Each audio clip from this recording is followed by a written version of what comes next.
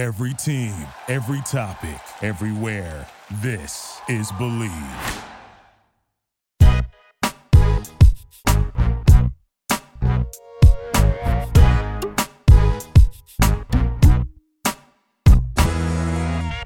Hello, hello. Welcome to Bachelor Blab and happy finale, guys. We did it. I feel like all I hear whenever I say we did it, I think of Dora the Explorer and the song. We did it. We did it. Yeah. We did it. Yeah. I don't know the Spanish part. I'll botch it, so I won't do that. Yes, I was about to say it too, and I was like, maybe not the time to say not real Spanish. Yeah, I don't think so. But look at us learning and growing and knowing when to just keep your mouth shut. When to just not even do it. Yes. Okay. So number one major, most upsetting thing about this whole experience is that ABC thought it was necessary to make this show go until 11 p.m. I know. Especially because there's just so much they could have cut out. We did not need 3 hours of this. We didn't need the first 2 hours. The only real thing that I was excited to watch was what happened at 10 p.m. So the first 2 hours could have been an email. Yeah. 100%. But you were, okay. So talk to me about how you were feeling before, because Jackie was like, we never, ever text about the show so that we can save it for the pod. And I was like getting texts from her just about her being nervous. So talk to me about that. Yeah. Okay. I was nervous because, wait, I'm looking to see if I wrote anything down that would be helpful for this, or I'll just spitball it.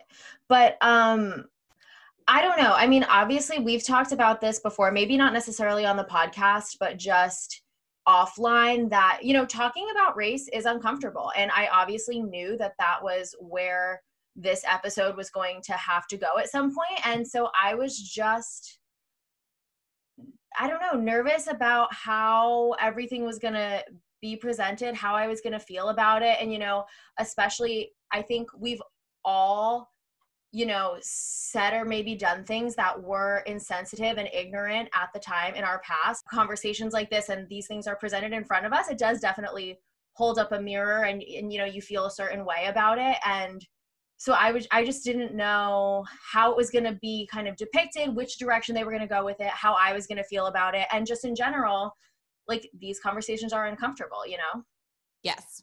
Yeah, no, I wanted you to kind of say more about that, because I definitely think that you're probably not alone in feeling that going into tonight's episode, for people who are aware. Because I also think that there's a facet of the Bachelor population who kind of really just doesn't care and thought that the whole thing was a waste of time and why is this on my screen? So to me, I think it's better to go in knowing there might have some serious conversations and it might make me uncomfortable, but I'm willing to listen and sit through it and not, I saw a lot of tweets I'm turning this off, blah, blah, blah, which was not surprising, but definitely upsetting. That's unfortunate. Yeah. But it's like with everything, I don't know, people do this with everything, and it's not even just as serious things as far as talking about race. It's literally exercising or things that doing it will make you better. People just avoid being uncomfortable to their own self-detriment, and it's just why can't people get over the hump? Also, why people don't go to therapy, because yes, it will be uncomfortable for that hour. You're not going to enjoy it, but after that hour, you will feel better. Why can't people just submit to the bad feelings, whether it's exercising, whether it's going to therapy, whether it's having difficult conversations, because that's the only way things get better. I just don't get that. Basically what you just said is the t-shirt that I feel I wear around on my soul at all times. I've been accused many times by friends of trying to dig too deep and asking people uncomfortable questions. And I don't know. Sorry that as a human in this world, I'm not afraid to be uncomfortable and feel things. And I am sad for you that you so love yourself so little that you're not willing to unpack your shit and live a better life afterwards. That makes me sad for people. Yeah. It's just living in this constant state of pretending that everything's fine. Yeah. And everything's not fine, guys. And you know that it's not fine because you're miserable 50 to 75 to 100% of the time. So get uncomfortable and do something to make it better. Cal, step off my soapbox. But I love that you said that, because that's really, I truly feel that in my heart. Well, that's just something I've been thinking about a lot recently, because I feel in my life, this is a whole tangent. A lot of people in my life should be in therapy, but they are not. And I just don't understand why there is such a hesitation for people to go to therapy. It's like, you do know this will actually make you feel better, right? This will make you feel happier in your life. It's just going to be uncomfortable temporarily. And people do it. And it's not just like the big hump of like therapy because it's big emotional work. It's like people also do this with exercise. It's like, you do know after that 30 minutes on the elliptical, you will feel better and be glad you did it, but it's not going to be enjoyable for 30 minutes, but like, get the fuck over it, suck it up, do it, and then it's done. Yes. And people avoid it there, but people eventually, like, they can tell themselves that narrative when it's something as simple as exercise, but when it's something as like mental or emotional work, it's like no one can comprehend that those two are the same things, you know? Yes. And I do think that I feel like I've been thinking a lot about, I think about this all the time, but I think a piece of it is people don't want to do things that they don't want to do that are uncomfortable, especially when so much of this is, you can cut this out of the podcast if this is too much, but no, I think this is a good conversation. When so much of our life revolves around capitalism and so many people are just cogs in this wheel, just miserable and working to try to make money so that they can take care of their families. And yeah, in their hour of free time, maybe that they have after work between taking care of their kids, no, they don't want to be uncomfortable and think about race, or be uncomfortable and go to therapy, or be uncomfortable and go run on the treadmill.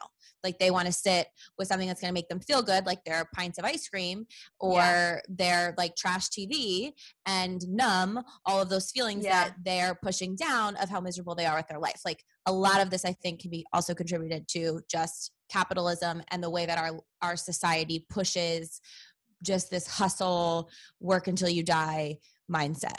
Totally. Okay. Yeah.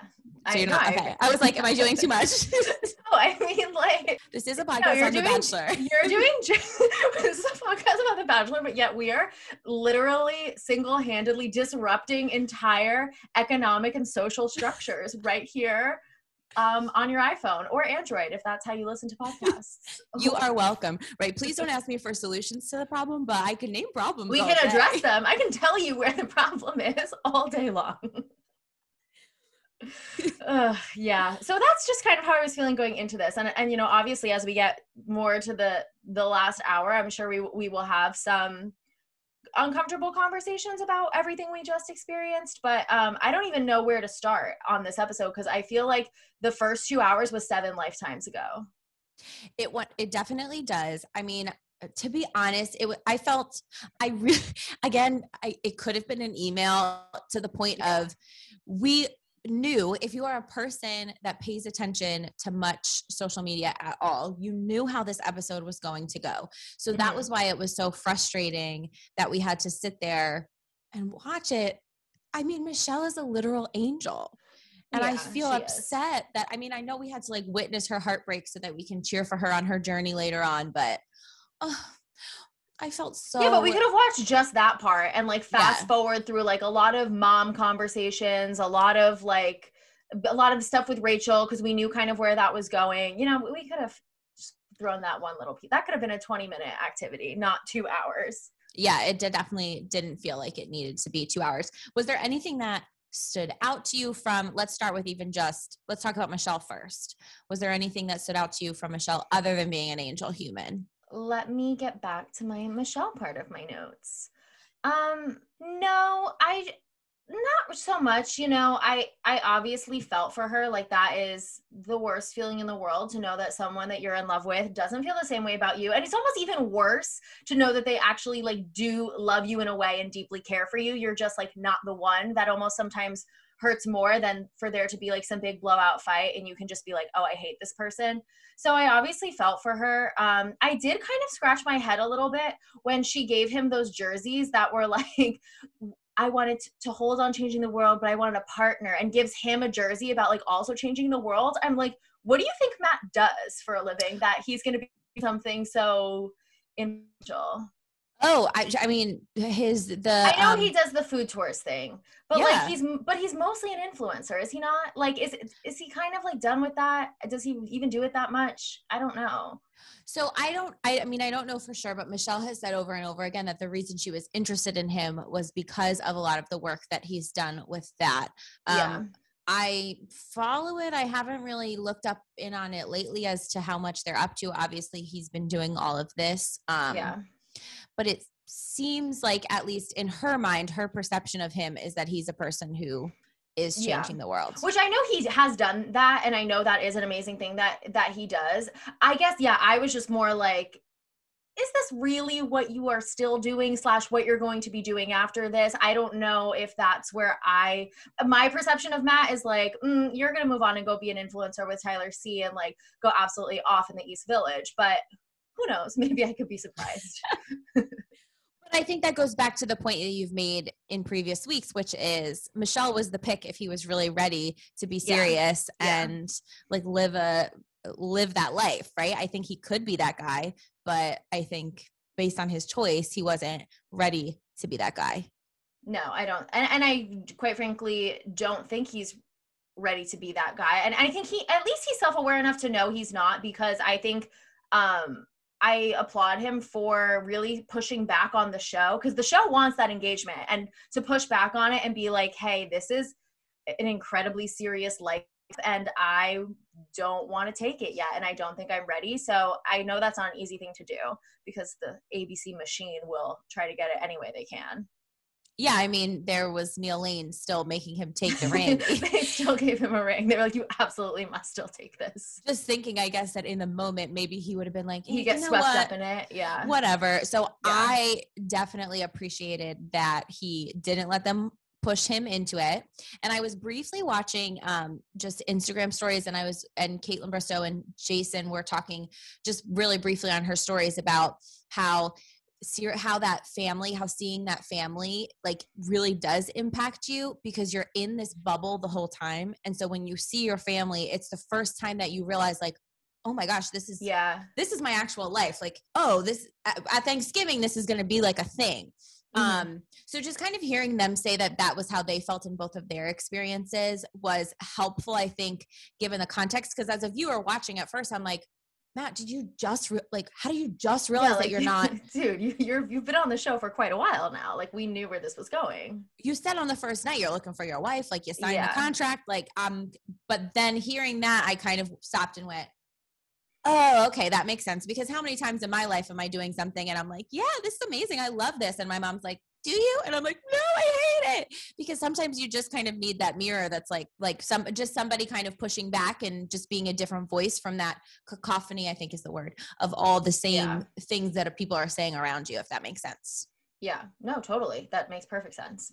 Yeah. So I just thought that was interesting, an interesting perspective on it. Yeah. What did you think about Michelle in general? Any other hot takes from her time? I really love Michelle. I think we obviously were gypped a little bit and seeing a lot of her personality, but the bits we've kind of got to see of her, she seems just so funny to me. She has a really great sense of humor. Yeah. I think some of the things that she said, like in last week's episode about, falling in love is one thing, but how do you plan to stay in love? She just has this very mature, she's actually ready. Like, she is. Yes. She has a mature perspective on all of it. And I am very excited to see her be the Bachelorette. I think she's going to be great. Totally. And I was going to say this for after, but maybe we should also bring up this point too. Why are they even having Katie be the Bachelorette? Like, this whole 2 thing, I'm just like, at this point, I don't give a fuck about Katie and her journey. Like, Katie who? Yeah, I see that. But at the same time, so what it seems like to me is they are like, okay, we've had a series of really not so great seasons of The Bachelor. Let's take a pause on this. And this is what I hope. This is what I hope that they're doing.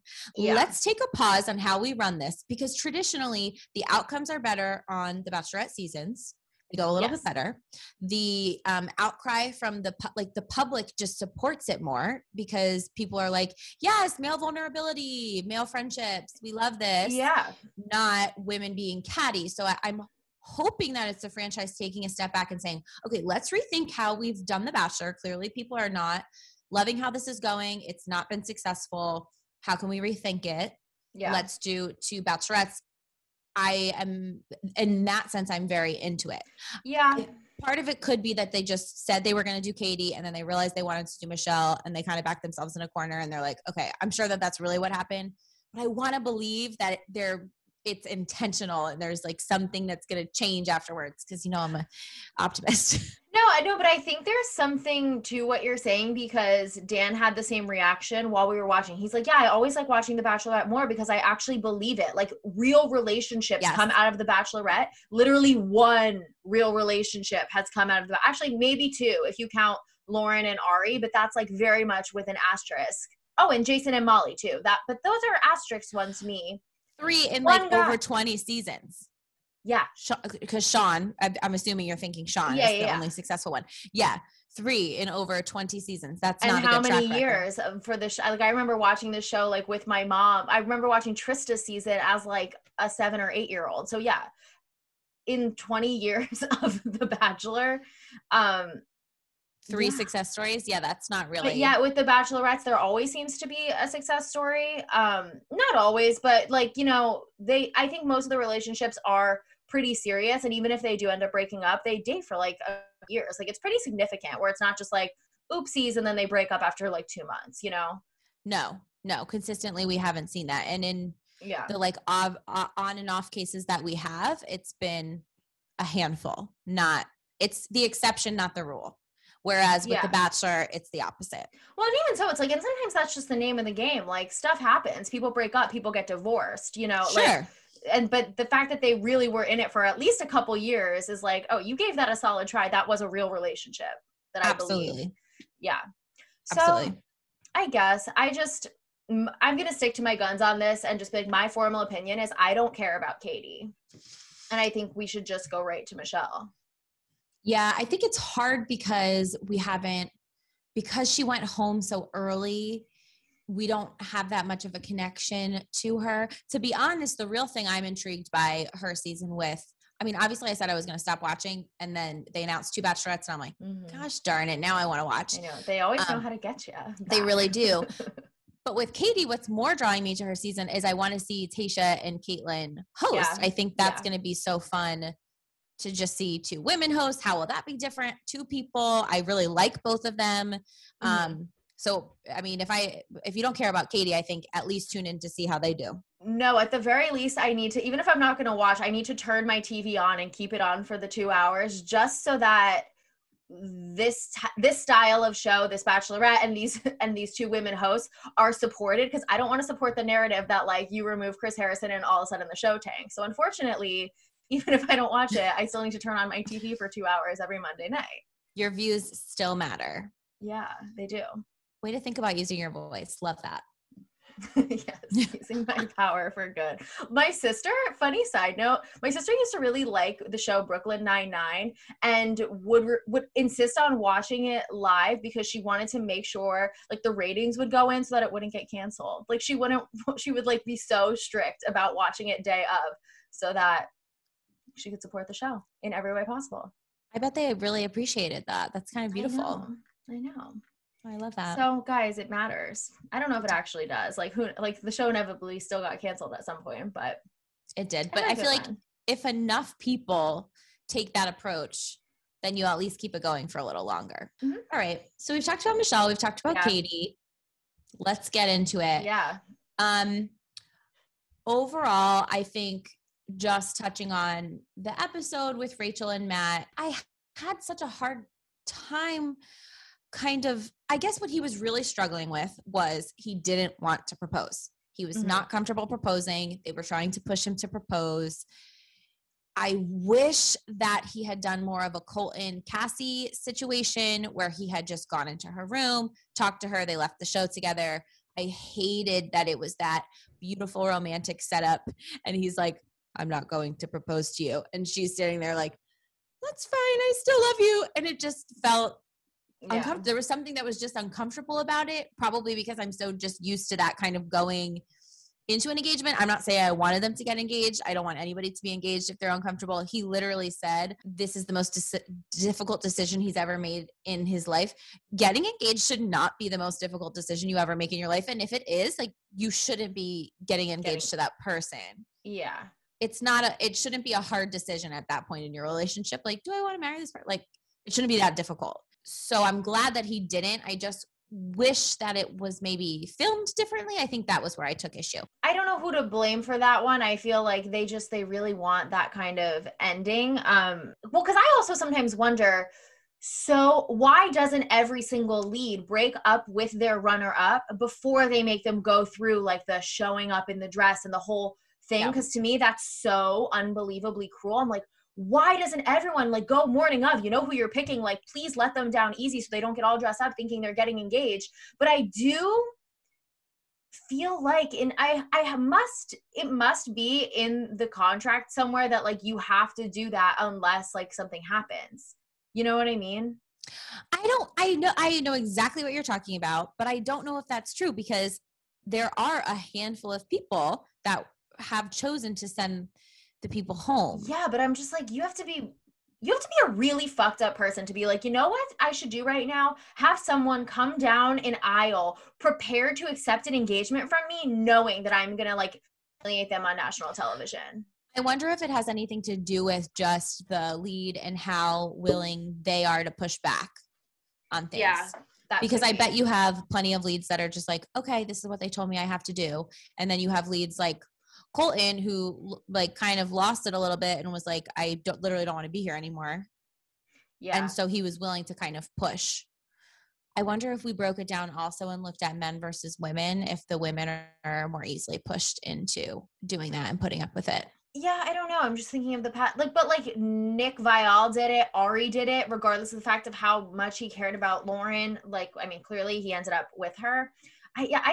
That always never made sense to me, but I couldn't quite figure it out because obviously some people do not do that and they do let them down in a more private way. Not private, it's still on TV, but like, you know what I mean? Yeah. In like in a nicer way, but I couldn't figure out like, why do people do it? Like there must be something to this. Well, it is better TV. Know. Yeah. I mean, it's bad. Like I feel like what they want is that big moment at the end when you're like, whose foot is it? Yeah. Right? Like I feel like that's the iconic. That's so classic Bachelor, like old school Bachelor. That's the moment that everybody talks about. You see it in the trailer. Whose foot is it? Whose foot is it? Yeah. That's the moment. And that I think is what they're still trying to get to. But with everything, so much has changed. I just don't think that they are able, especially with spoilers and things like that, to achieve that moment in the same way that they used to be. So let it go, Elsa, you know? Go, Elsa. They should let go. That's a line from Cody Rigsby from Peloton, so I cannot claim it. Oh, it's not from Frozen, the Disney animated picture? Well, originally it's from Frozen, but then ironically quoted from okay, moving on. Yeah. It's another plug. I managed to plug Peloton on every single episode. What did you think about the Rachel sit down, the Matt sit down? I feel like we should just talk about it all as one cohesive thing. Definitely.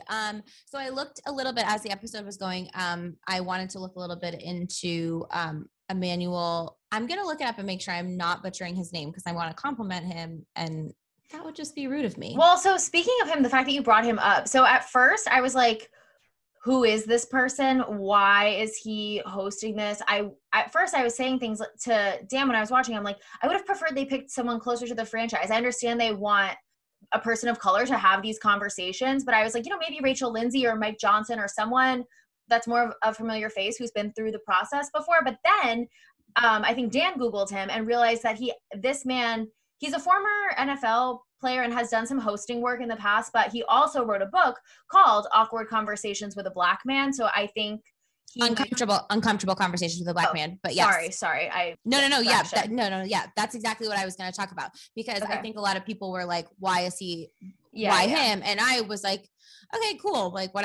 I don't care who's going to do it. Sure. But then as I was looking into him, I realized the same exact thing. And now he has that YouTube series that's the same thing. So this is kind of his thing. What he leans into is uncomfortable conversations. And so that made sense to me. He was also on Brené's podcast recently. So I have to go back and listen to that episode. I'm going to do that tomorrow. What do you think? Like, Brené. I'm trying to even think of like where to start. I don't know. How did you feel that like it went with Rachel? I think she did well, all things considered. I think you could tell that she had either very deeply like prepared or spoken to people and gotten feedback on like kind of how she should be answering these questions, and knew that like the way to approach this is to all of it and accept and not like put any like, you know, where you grew up or, you know, how you were raised, and just like totally own that this is an ignorance that she had that is not excusable. So I think she did well. And I think our host, what is his name again? Emmanuel Acho, Acho. I think he did a good job at pushing back at some of the arguments that I've heard around town in talking to very different people of different perspectives of this whole situation.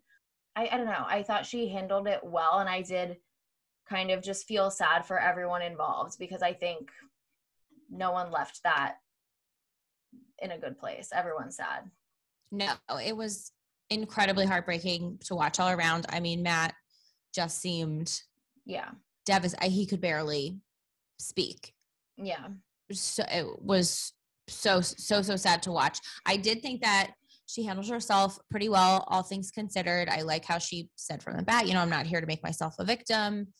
You know, she wasn't going to blame, you know, she kind of made it very clear that, yes, I was ignorant. No, it had never occurred to me that would have been a weird thing to go to, or not a cool thing to go to, or hurtful in any way, shape, or form. I like that she was honest when she said, no, I did not lay awake at night and hope that these photos didn't come back to haunt me, because it never crossed her mind, because that's the truth.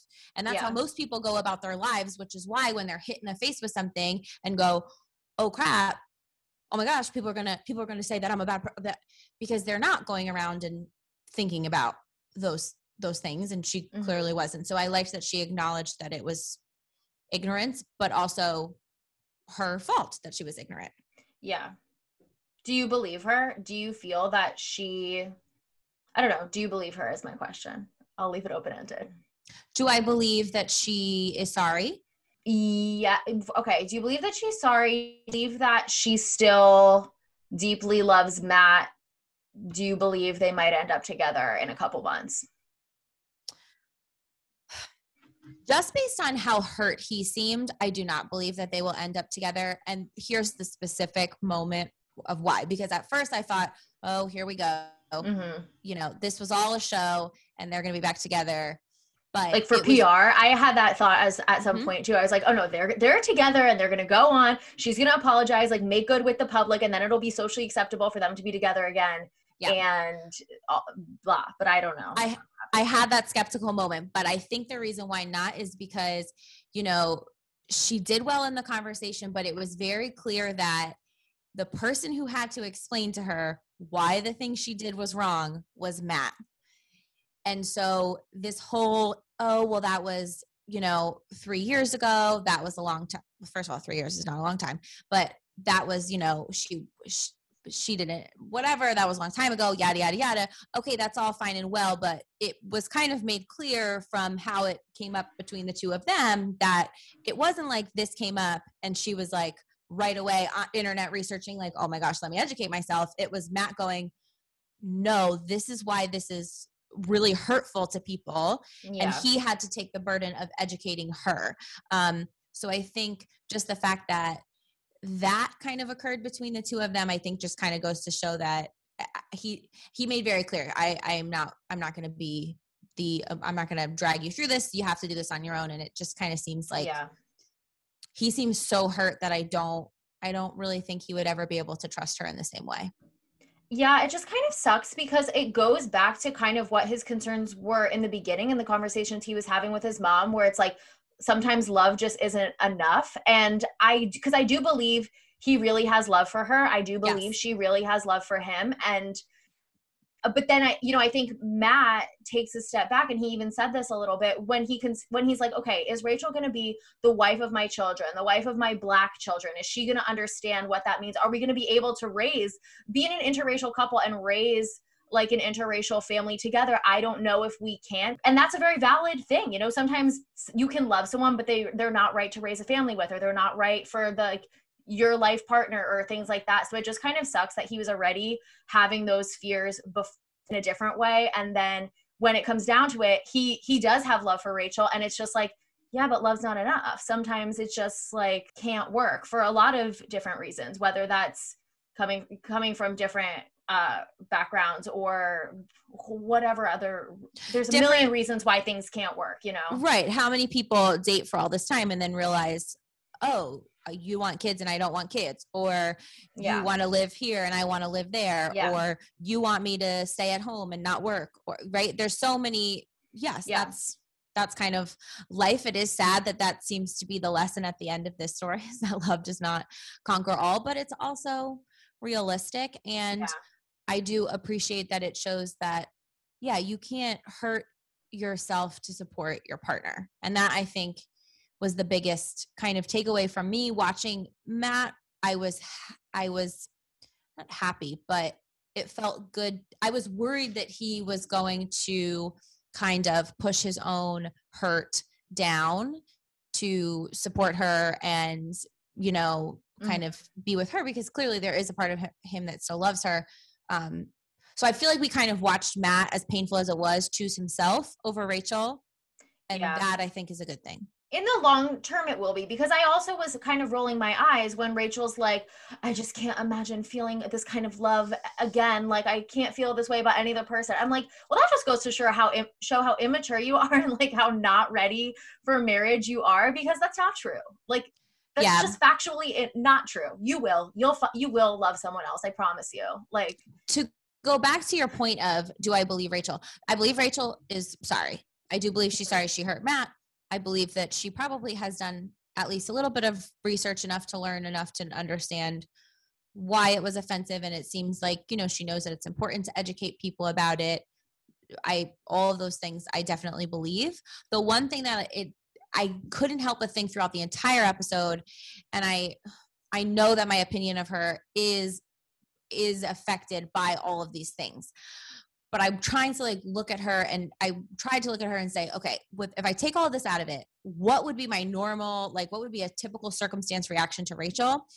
A little bit of it feels like, to me, she saw that Matt was the Bachelor. There was an infatuation, which happens to many of them, right? They come on the show, they knew who he is. They build him up out to be this amazing person, because she made very clear, she knew he was the one from night one when, Jesus was when he said the prayer. I wrote that down. I was like, LOL, that's referenced again, that she cried. I literally when she wrote heard down a prayer. This whole time I'm wondering what the connection, what the thing is between them. It seems to be Jesus. So that seems to be the thing, is that they both are religious, or she perceives him to be really religious. It's hard to really say, because he only really talked about it that one time.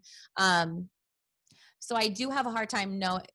All of her statements on, I don't know if I'll ever love again, and all of that comes across as very kind of emotionally manipulative and immature, as we saw from her kind of throughout the season. Because what she sat down, she came into that night wanting to, come in, say the right things, definitely apologize, kind of probably help her image a little bit. And I think somewhere in her mind, she definitely thought that, oh, I'm going to walk away from this and we're going to be back together. Yeah. This is going to fix it. That too. Yeah. Just based on how devastated she seemed. Because at first, when she was rubbing his arm and touching his hand, it kind of seemed like she, in her mind, maybe they were still on the same team, or they were going in I don't want to use team, that's Michelle's thing, but they were kind of still on the same. No, I get what you're saying. Do you know what I mean? Do want to know, and we'll probably never know this information, what conversations did they have leading up to this? Because these people were in an actual relationship. They had it's not like a Michelle thing where it's you say bye on the show and then you don't see them again for 3 months, and then you are put on this stage and you have your moment and then you leave. These people were in a real relationship. They had each other's phone numbers. They had been spending a lot of time together. They had this conversation together. They broke up, knew this was happening. I want to know what conversations they had leading up to today. Because there had to have been something. Yeah, I don't believe they literally broke up and then were like, all right, see you after the final rose. There's no way. Or Matt was so hurt that that is what he did, but I can't imagine a world where she hasn't been at least reaching out to him. Yeah. Based on how maybe he is just he's so hurt that he's closed off. That's also the thing too, is I think Matt also, because I made a note of this too, that he did say, oh, that's why I wanted to talk to my dad, because I know I have things that in my life that I need to clear up. So I'm like, okay, well, it's nice to know that that was something that he wanted to do on the show, first off. But like, he was at least self-aware enough to know that like, I have never been in love before. I haven't had like super serious relationships, because I have like work I need to do with like my past family traumas in order to let someone in. And like, he did. And then like this immediately happened. So I could see him that now just like really shutting down and being even more scared to let someone in. And so like, that's going to be forever. Yeah. This entire season, I think completely broke Matt James. In many ways, I think it's really sad. Just seeing him tonight was so hard, because you know, he's this kind of funny, quirky, like really look on the bright side. He seems to come across that way in most of the time. So for him to be that hurt, I mean, I feel like they broke him, really. Yeah. The one thing that overall I really appreciated about not just the choice of host, right? Because I kept seeing people on the internet being like, Chris Harrison could have done this. Okay. Chris Harrison literally could not have had those conversations, have navigated this conversation, not just because he's white, but because he clearly is not educated enough to be able to ask the right questions and give space. I mean, Emmanuel, as he went through, really gave them space to just kind of talk and say what they wanted to say. And his questions were very thoughtful and pushed in a way that I don't think that Chris Harrison would have ever pushed, because he just wants this like happy little bow. Yeah. Right. And what we clearly can't always have is a happy little bow, because life is not like that. But I thought it was on primetime television, seeing conversations about race and listening to two Black men talk about the experience of being Black in America and being Black in media and being, you know, seen as, okay, yeah, you're the first Black man. So now in a lot of white people's eyes, you represent every Black person they know, because they don't know that many. So you're the only one that they really have listened to this much. So now you're representing everyone. And that is a real reality that a lot of people don't acknowledge. So there was a lot of things that were kind of said throughout that I thought were really important messages for people to hear. And I hope that at least some people listening walked away with just a tiny bit of maybe more empathy, more willingness to listen to other people's experiences and stories, and really like believe when people tell you that they're hurting. I mean, that is what I can never wrap my mind around, that people are just so unwilling and just so self-centered that they can't just listen. It's not always about you. You don't have to react defensively to everything. Just because somebody is saying that something hurt them doesn't mean that oh my God, no, just listen. Yeah. And just, sorry. That's it. I want to let you finish. No. It's so, that to me is what's so frustrating. And as I was kind of going through Twitter, that was like clearly, you know, you had people who were really appreciating it. And then you had people who were just so wildly offended that it wasn't Chris Harrison. And it's like, just sit on your couch. You were going to sit there anyways. And just listen and believe people when they're clearly in pain. Yeah.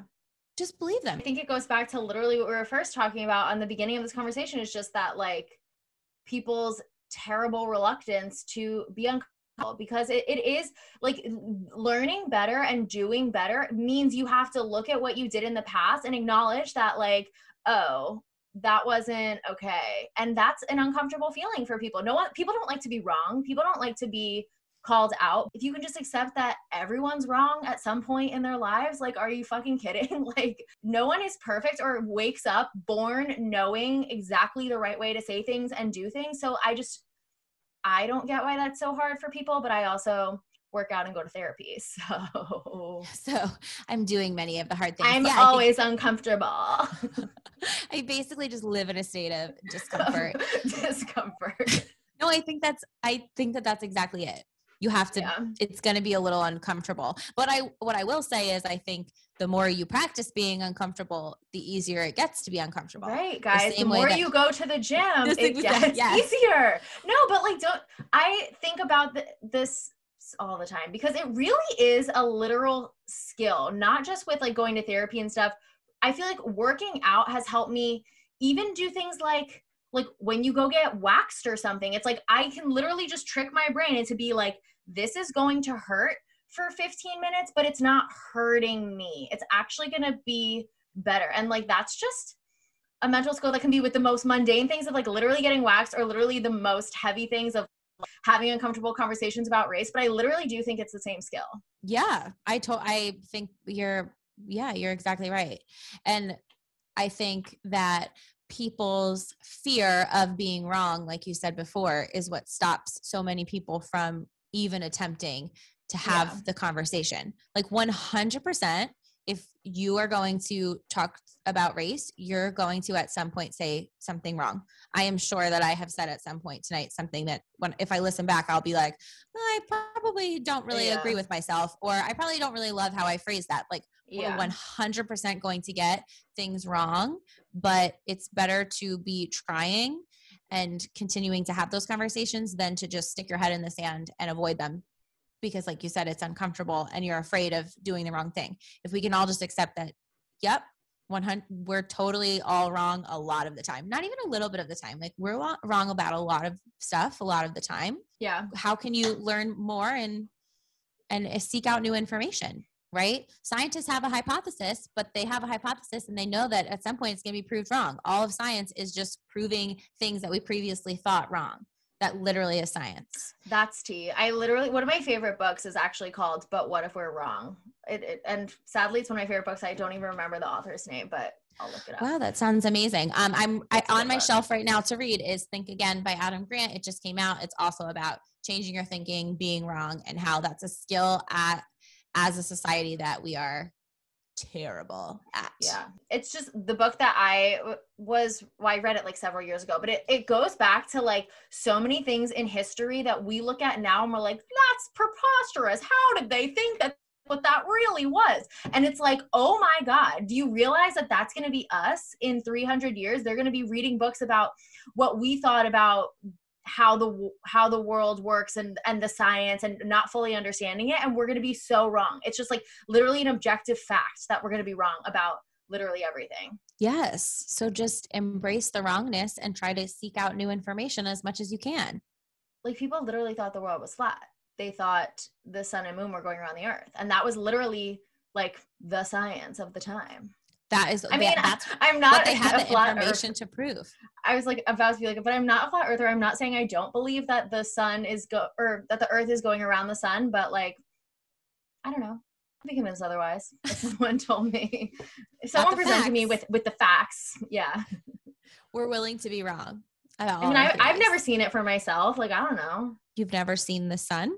No, I've never seen the earth literally go around the sun. Like from a bird's eye view, you know what I mean? I have to leave Earth to do that. But you have seen that the earth is round. Actually, like low-key, have I? Like, I don't, when would you have seen that? I mean, I believe the earth is round. Let me get that very clear for the record. But like, have I literally seen with my own two eyes round earth in front of me? No, actually, I haven't been to space. I have not seen it. Well, because I was thinking, obviously, like you've seen pictures of the earth, but then I realized, well, you've seen pictures of the earth. It doesn't mean you've seen it. I get what you're saying. So basically, Jackie's a flat earther. And basically, to sum up this Bachelor-themed podcast, I'm a flat earther. Have you actually watched that documentary about flat earthers? It's pretty wild. No, I have not. I think it's on Netflix. Now I think I should. Wow. I know. We've plugged so much media and content for you guys. Now that our podcast is on hiatus, you can consume all of that. So you're so welcome. Honestly, I'm just really glad that this season is over because me too. I need a break. It was just not that good, to be honest. No. And even without all of the Rachel stuff, I mean, it just still wasn't good. It wasn't a good season. No, I know. I mean, think about back, like all I was waiting for was this last episode. Think back to literally last week when it was Fantasy Suites, which is also supposed to be a very good, amazing episode. And it was pretty bad. It was like, okay, there's 3 people left. They on their dates and they go to the Fantasy Suites. And then the girl who obviously had the lowest connection went home. That's it. So boring. I was on my time hop and I had a tweet pop up from I think it was like 8 years ago. And it was like, why am I sobbing? It was a stupid tweet, but like sitting here sobbing over the Bachelor finale. Like I was sobbing hysterically at a Bachelor finale sometime in the last 10 years. And I think you were in Tayshia's season. I did cry a little bit in Tayshia's season, but I used to sob. Like I used to cry on the overnight dates. Like I would get so emotionally invested in the relationships. I loved it. Like I love love. I love to celebrate love. And it's just Peter, no. Colton, no. Nobody's been doing it for me. Basically since Sean Lowe. That was they should have quite a while ago. They should have just that's also I think probably that's the first season of The Bachelor I watched. So it was all downhill from there. They should have just wrapped it up. All right, so Rose and Thorn. Do we have anything else we need to say? No, I think that really sums it up. I think we gave like a very good episode, if I say so myself. And I'm going to leave that into the podcast because I would rate us 5 stars. Like that was informative. We gave opinions. I don't know. Wow. Great job, us. So are you going to give us the rose then? Honestly, yeah, I give the rose to us. I think that we did a good job making this podcast about the last episode. I think there's a lot of different conversations that could be had about this. We obviously did not have all of them, and we're not here to say we have all the answers or said everything right. But I don't know. I feel like we had a good back and forth of like addressing some of the things that were discussed, but then also being funny, also talking about being flat earthers, also suggest, I don't know. We did a great job. No, I totally agree. Best rose of the whole season, I think. I'm going to give my rose to Michelle because I love her. Okay. And I just want justice for Michelle. I can't wait for her season. I really liked her. And I love that even at the end when they were there, you know, she heard his apology and then she's like right there jabbing at him, like making jokes, just so just graceful and just good humored. I just want to be like Michelle, basically. Yeah, she is great. And I look forward to her season too. My thorn is going to Katie though. I'm not looking forward to her season. And like I said, I don't care about Katie. I don't get why, like how many times have they snubbed people for Bachelorette or like changed it at the last minute? And like, you're telling me they couldn't just make it Michelle? Right. I mean, they've filmed people's whole intro packages before. Right. And they've done that and then been like, oops, actually, like you're not it. So they have no problem letting people down. I don't know what it is about Katie that they think is going to be some groundbreaking television. Like, she's fine. Don't get me wrong. Like, she's like great. She wasn't the biggest bully in the house and actually was like, maybe let's not be terrible to each other. And she brought a vibrator. So she's sex positive. But like, otherwise, what's the deal? I get that. Yeah, I hear what you're saying. I think I'm going to give my thorn to whoever decided that tonight's episode should be 3 hours. They could have easily condensed the 2-hour finale into an hour, after the final rose 1 hour, and we could have all been done with this an hour ago. And so for that, you get 17 thorns. But thank you guys so much for keeping with us for an entire season. We really appreciate you. We appreciate the love and loyalty, and we will not actually see you guys next week. So, oh my gosh, what will I do with my Monday night? Sleep. Definitely sleep. All right, everybody. Well, thanks so much. Stay sane. Enjoy the warm weather. Be safe. And get uncomfortable. Get uncomfortable. Get vaccinated. Go to the gym and therapy. Go to the gym and get waxed. Do all the things. Yes. Yeah.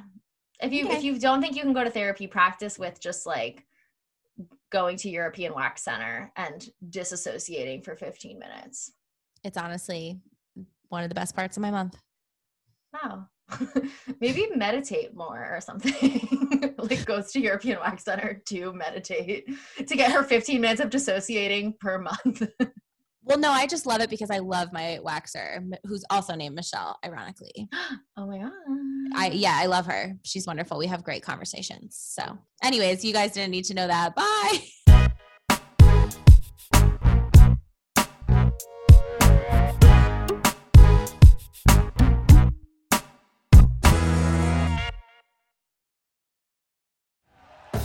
Thank you for listening to Believe. You can show support to your host by subscribing to the show and giving us a 5-star rating on your preferred platform. Check us out at Believe.com and search for BLEAV on YouTube.